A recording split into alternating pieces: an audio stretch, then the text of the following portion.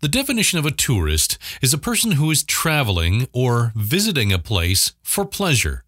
It's not work-related, and they're only there for the purpose of being somewhere purely for the experience of being there.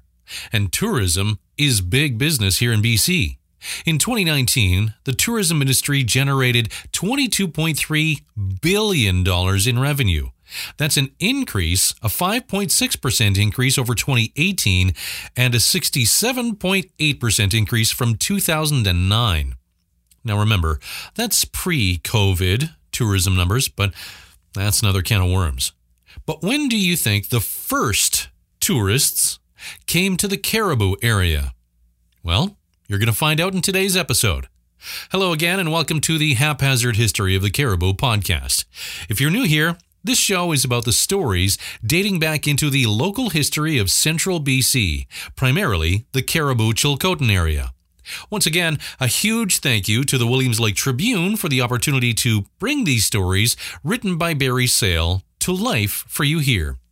Barry writes the incredibly popular Haphazard History column monthly in the printed edition of the Williams Lake Tribune. Welcome to Haphazard History, stories of the pioneers, people, and places of the Cariboo Chilcotin region of BC. Now, here's Jason Ryle. We all know the importance of tourism to our region, but we tend to think of this industry as a fairly recent phenomenon. The fact is that people have been coming to the area just to look at what it has to offer ever since the days of the original gold rush. The earliest recorded tourism visit to the Cariboo was by two English gentlemen, Lord Viscount Milton and Dr. Walter B. Cheadle. Lord Milton was a young, willful aristocrat who had decided that he wanted to see Canada for himself, and Dr. Cheadle was retained by the Milton family to escort the impetuous young man to see to his health and to ensure that no harm came to him.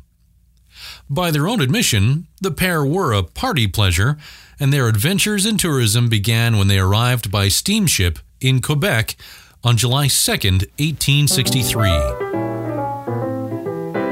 They began their journey across the continent and made it to Fort Edmonton, where they spent the winter. In the spring of 1863, they set out across the Rockies, following the route of the overlanders to Tejon-Cache and then south to Fort Kamloops. They reached the North Thompson River at the beginning of August. While attempting to ford the river, they lost all of their provisions: tea, tobacco, flour, sugar, axes, frying pans, beddings, and tents, all gone.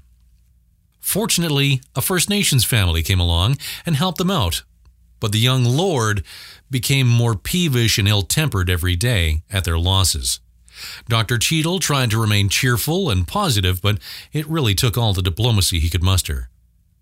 After a very difficult fortnight's travel, the party made it to Fort Kamloops, and from there the journey got considerably easier. From Kamloops, they took a stage to Yale, and then they traveled by steamer to Fort Victoria, where they disembarked on September 19th. In Victoria, Lord Milton was in his Mayu. He was invited to the opera, ballet, teas, dinner parties, and was entertained in grand style. This went on for a week or so, but then the intrepid travelers felt that it was time to leave. They wanted to visit the Cariboo gold fields, and winter was coming. So they set out for Barkerville, going by the Harrison Lake route up to Lillooet, then by stage era, the new Cariboo Wagon Road to Soda Creek. From there, they boarded the sternwheeler Enterprise for Quesnel. Dr. Cheadle wrote, "Steamer came in at 2 o'clock, bringing a lot of miners, 2 of whom were very drunk and continued to imbibe every 5 minutes. After being aboard a short time, the captain found out who we were, gave us the use of his cabin, and supplied us with cigars and a decanter of cocktails. Also books and paper. Every few minutes we were fetched out to have a drink with someone." He further wrote, "The cap told us the boat was built on the river, all the timbers sawn by hand, her shaft in 5 pieces packed up on mules, cylinders in 2 pieces, boiler plates brought in the same manner. Boats cost $75,000. From Quesnel, the party walked to Barkerville. There, Lord Milton's presence aroused a plethora of social events. There were dinners and parties everywhere, and the two were given demonstrations of gold panning, sluicing, and water wheeler. They saw as many displays of specimen nuggets that Dr. Cheadle began to wonder whether the specimens were being used over and over again.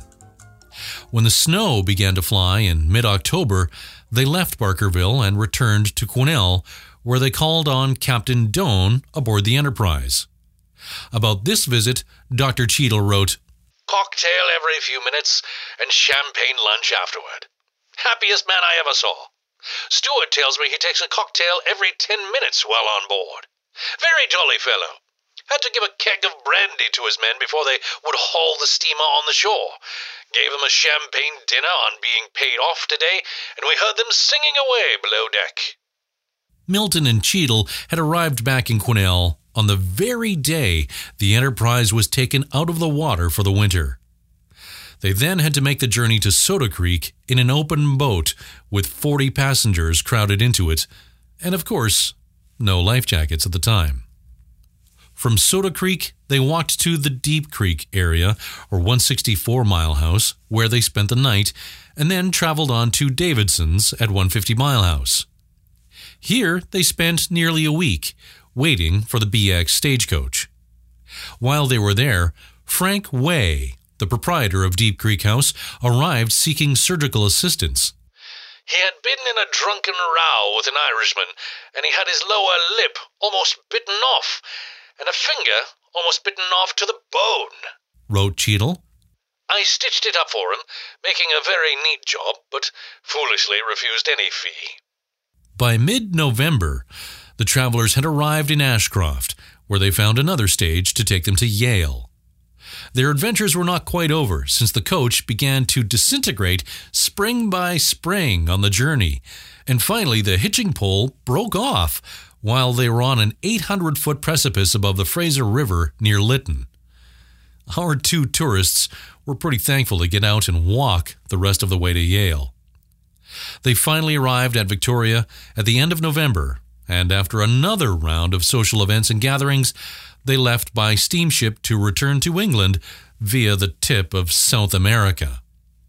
Upon their return, they wrote a best-selling book, The Northwest Passage by Land, which generated a rush of settlers and gold seekers to the New World.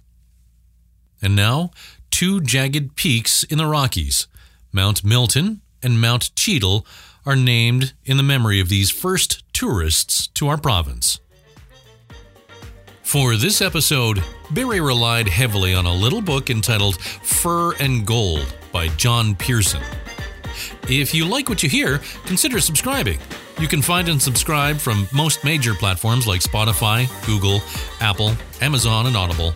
You're also able to listen in without a subscription from the Williams Lake Tribune website, WLTribune.com, and new episodes come out every month. Once again, a huge thank you out to the Tribune and to Barry Sale for placing their trust in me in producing this podcast. Our next episode of Haphazard History will be the story of the Mad Russians Island. I'm Jason Ryle. Thanks for listening.